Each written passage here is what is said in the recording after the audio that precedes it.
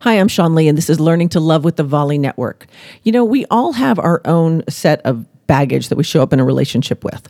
We show up with our childhood stuff. We show up with our last relationship stuff. We show up with what we expect from this relationship, and we dump it all in our partner's lap, and we say, here you go, this is me. And they do the same to you. So, you're not the Lone Ranger in this. And when you think about it, you have to really decide if you want to stay present for it. Do you want to listen when your partner is talking about their day? Does it matter to you when they share their woes with you? Do you care enough about them to stay fully present? And being present doesn't mean having your body there. Being present means actively listening. It means not thinking about what you're going to say next. It means not tuning them out and playing, whatever song you've got playing in your head so you're not there. Being present means just that. Showing up, suiting up, staying focused in the conversation, even if you have nothing to contribute to the conversation, even if they're just unloading their day.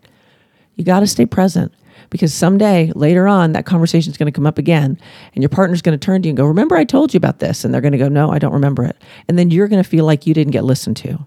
Or maybe you do this and they're going to feel like you don't listen to them. Everybody wants to be heard. Everybody wants to be received and accepted for who they are. But in order to do that, you have to stay present in your relationship.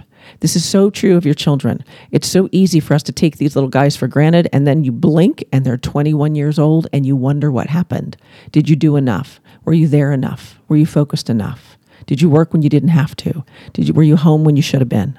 Whatever it is, we all have those relationships in our life where we can evaluate them and figure out where we went wrong.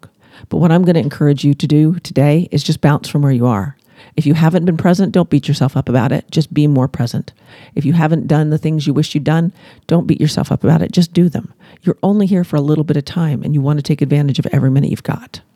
I'm Sean Lee, and this has been Learning to Love, and I'll see you again tomorrow.